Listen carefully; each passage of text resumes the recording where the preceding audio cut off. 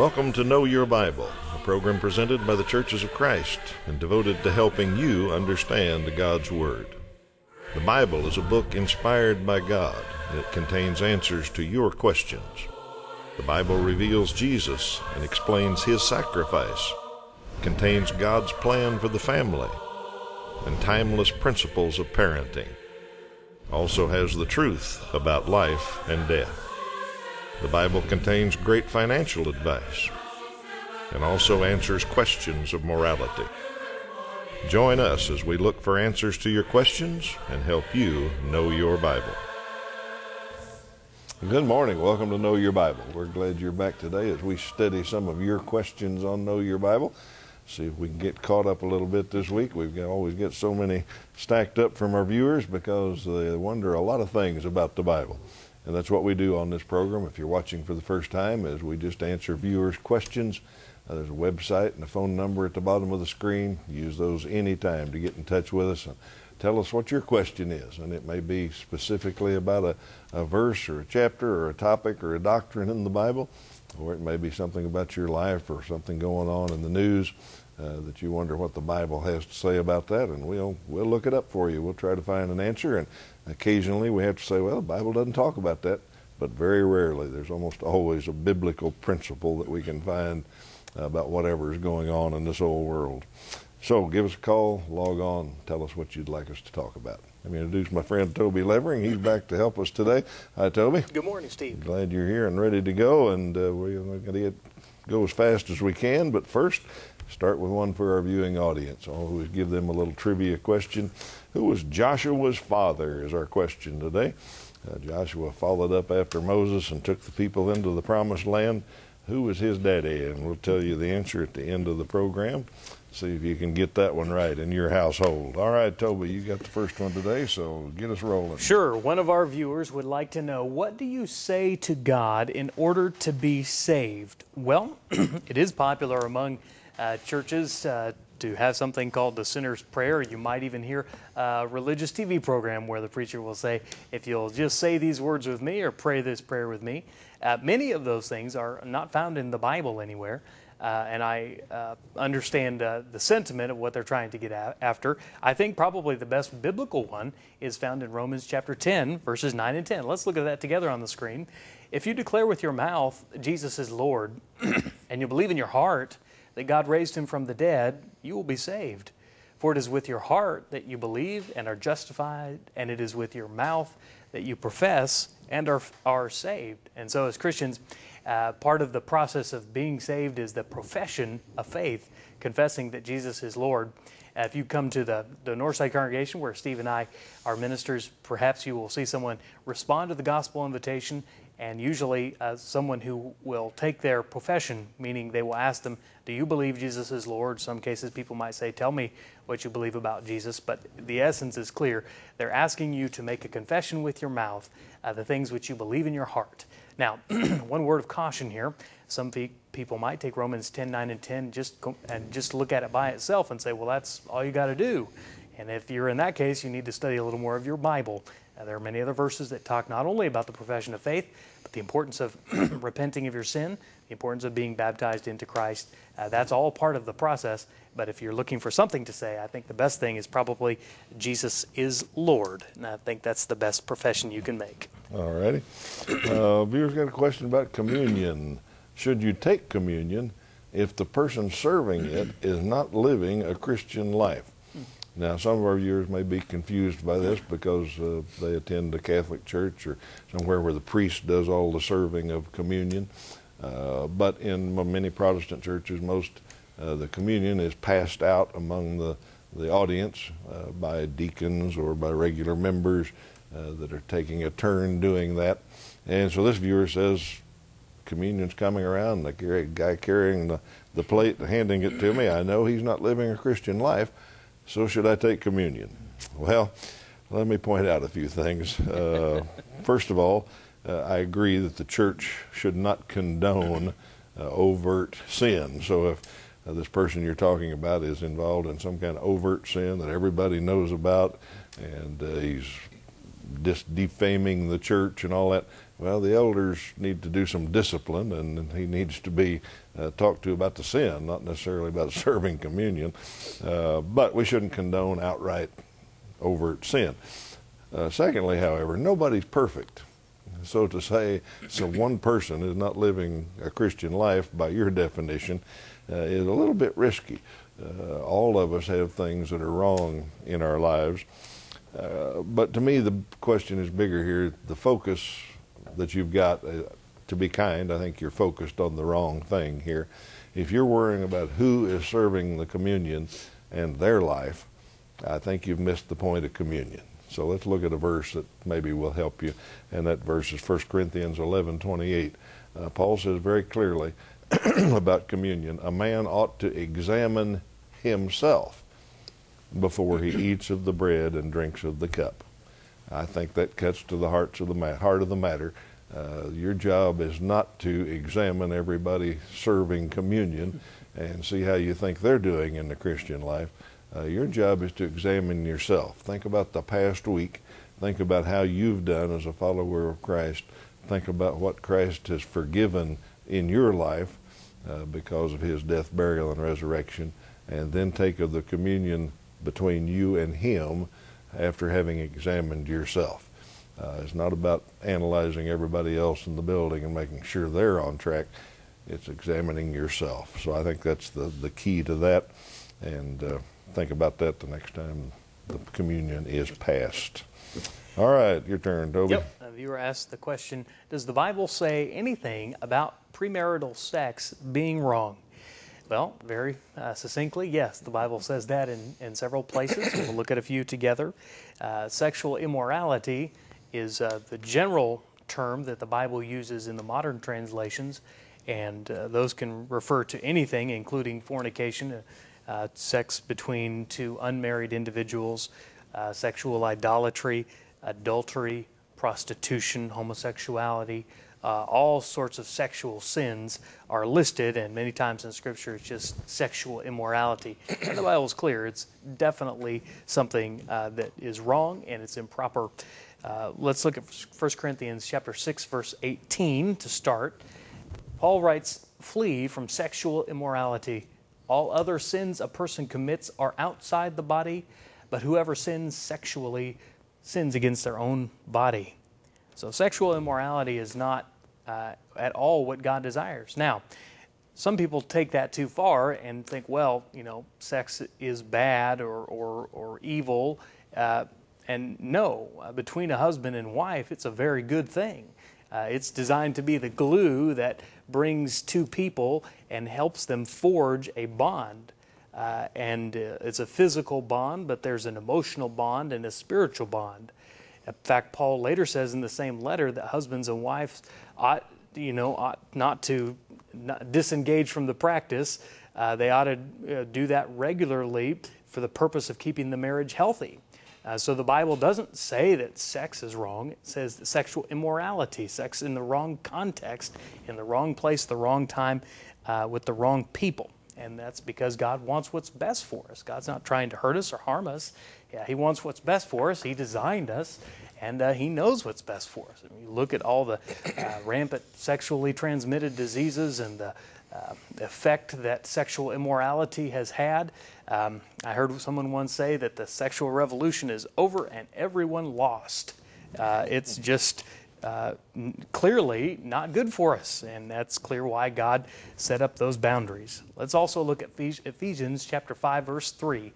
"But among you," and he's specifically speaking to Christians here, "there must not be even a hint of sexual immorality or of any kind of impurity or of greed, for these are improper for God's holy people." So I think that the Bible is as clear as it can be that God did create sex, but He had created it to be enjoyed between a man and a woman in the covenant of marriage. The Bible's pretty clear on that, and like you said, the closer we follow the Bible and its principles, the better off we are in this. Better things go, right? We changed a lot of things, and sometimes I think, how's that working out for us? We thought this would be a good idea, and boy, it messed everything up. Yep.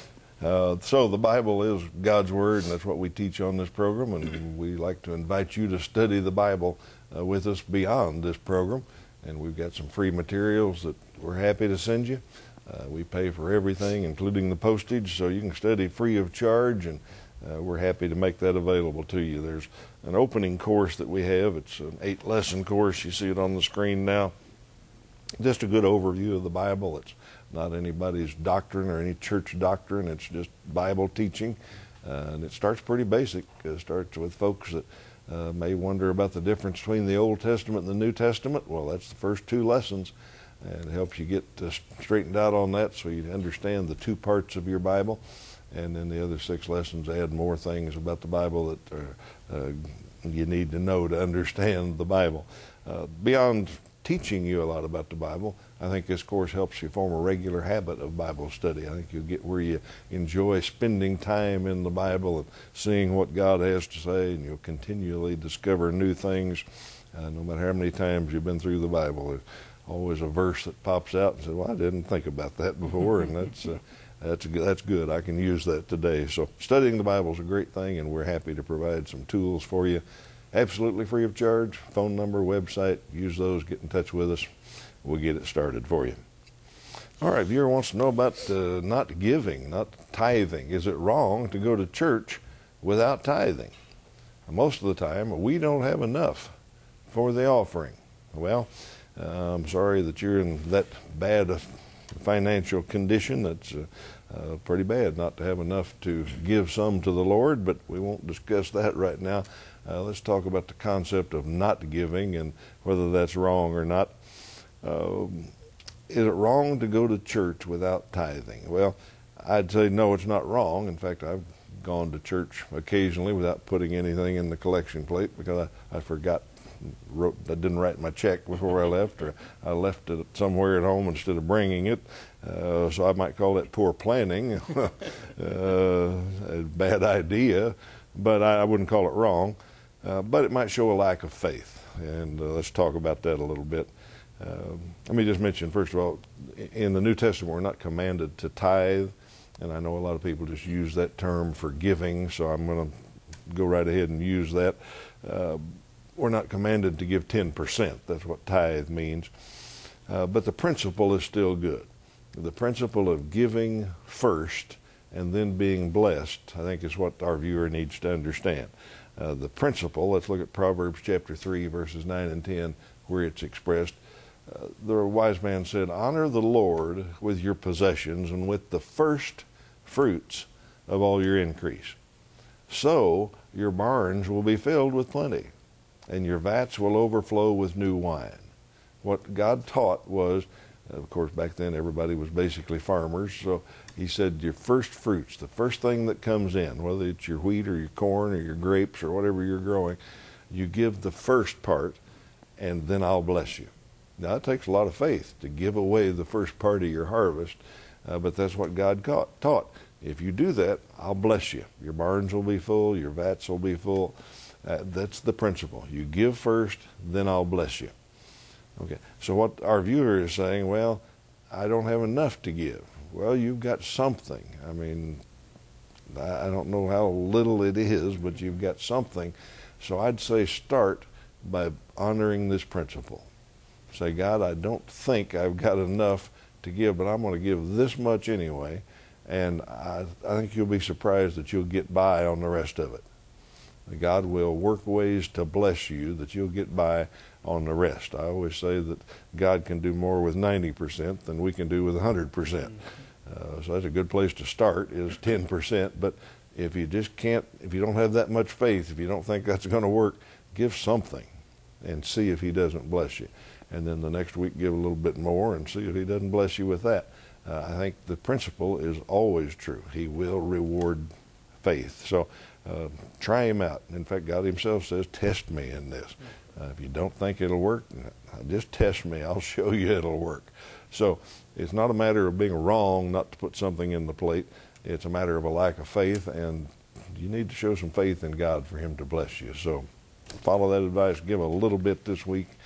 Find out you're blessed, and give a little bit more the next week. Well, the scriptures say that each one should set aside what he's purposed in his heart, and that just shows forethought. And the kind of the nature of the question is we kind of get to church and there's not enough, and sometimes it just takes, like you said, the faith. but you also start out by saying, Lord, when you get that first paycheck and you sit down to write your budget and make a plan, and you just put God first, that becomes a good discipline to get into, and it's good for you. So, exactly right. All right, the next question, viewer asked, is Ethiopia where the Bible started? Well, the answer to the question is no. I suppose it could have been, but it's not likely. We don't know where the Garden of Eden is today because of the flood. Now, there's lots of people who read Genesis chapter 2, verse 8, and it says there was a garden in the east. So they look at the east. And then it says there was 4 rivers in that garden. And so they look over there, and lo and behold, there's 4 rivers about in that region.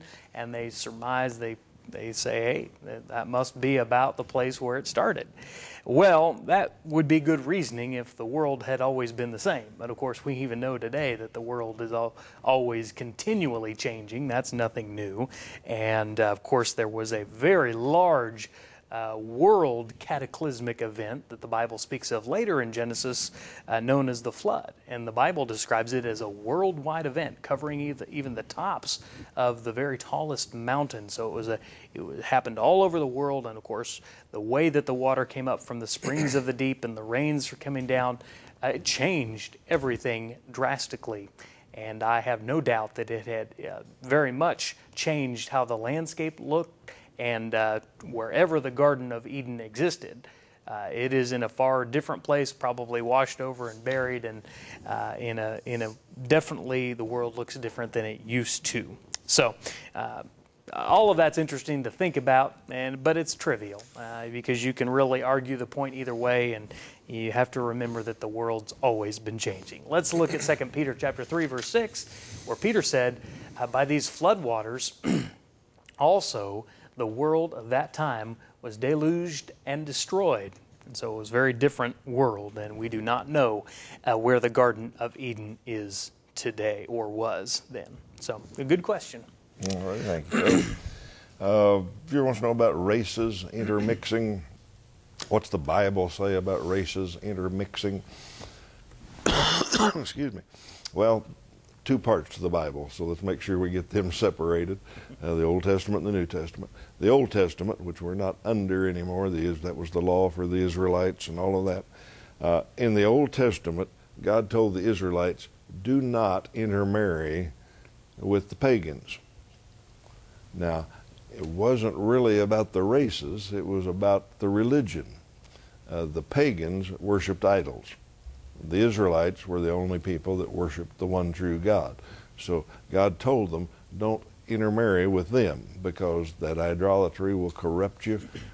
You marry pagan wives, they'll talk you into worshiping their idols, and all. And that's exactly what happened when the Israelites did ignore God and marry in with the pagans. So he did that because he wanted his people to stay true to him. And anytime they went after idols, they started worshiping idols, they got in big trouble. And the biggest way to get into that was to intermarry with the pagans. I think probably there was some of it he also wanted to keep the bloodline pure for Jesus to come through the Israelite bloodline, perhaps, but most of it was about the idols. So the Old Testament does say, don't marry that race of people, but it wasn't about the race, it was about their religion.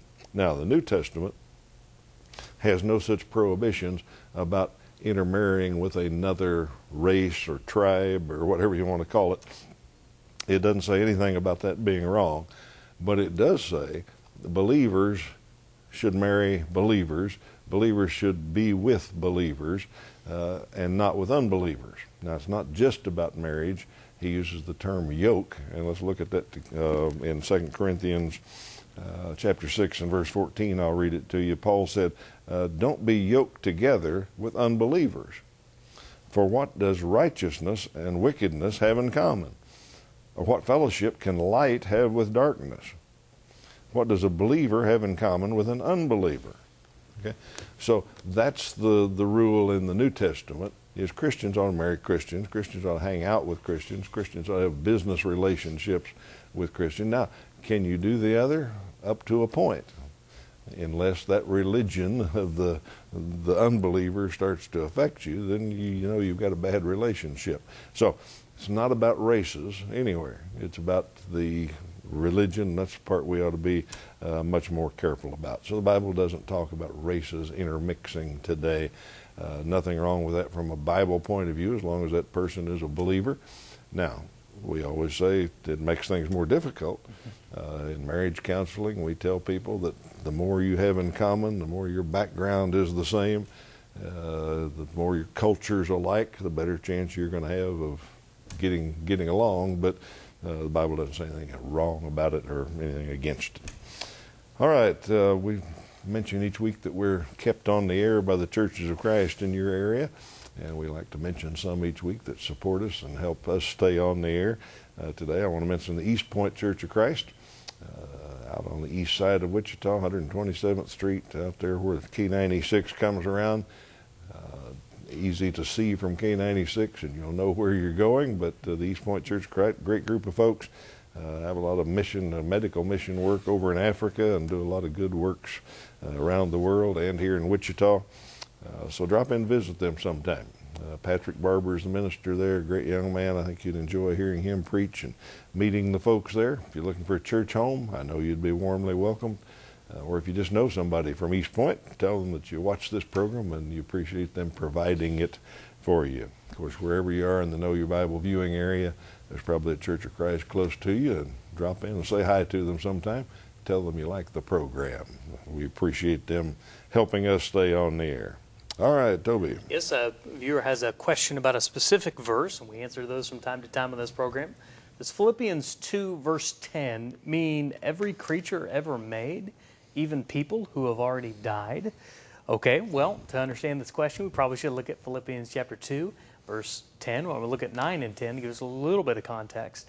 Therefore, God exalted him, he's talking about Jesus here, to the highest place, and gave him the name that is above every name, that at the name of Jesus every knee should bow in heaven and on earth and under the earth. It is my conviction that the answer to your question is an affirmative yes, that every knee will bow to the name of Jesus because he is Lord. And that's really what you're doing when you're taking a knee in a figurative or symbolic or maybe a literal sense to someone, is you're declaring that you are subservient to them, that you submit to them, that you yield your will to theirs. In the ancient cultures, the term Lord was something that designated that you were the master and the ruler, that you were in charge. What you said has absolute authority. And of course, that's what we're saying when we call Jesus Lord and bow our knee to him in a figurative or literal sense. I do believe that everyone will bow their knee, and that will either happen in this world or it will happen at the judgment day.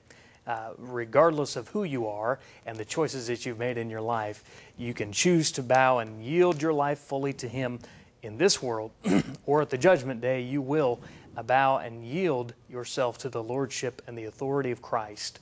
And by that authority alone will you be judged. So I think absolutely yes, and Philippians 2, 9, and 10 is very clear.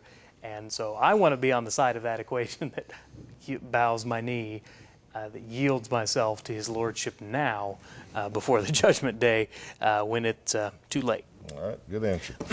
All right, got a semi-humorous question, at least humorous to me. Viewer wants to know, should Christians have radar detectors? Well, I know it's not a humorous question if you're serious about it and wonders, should a Christian have a radar detector that sort of helps you get around the law?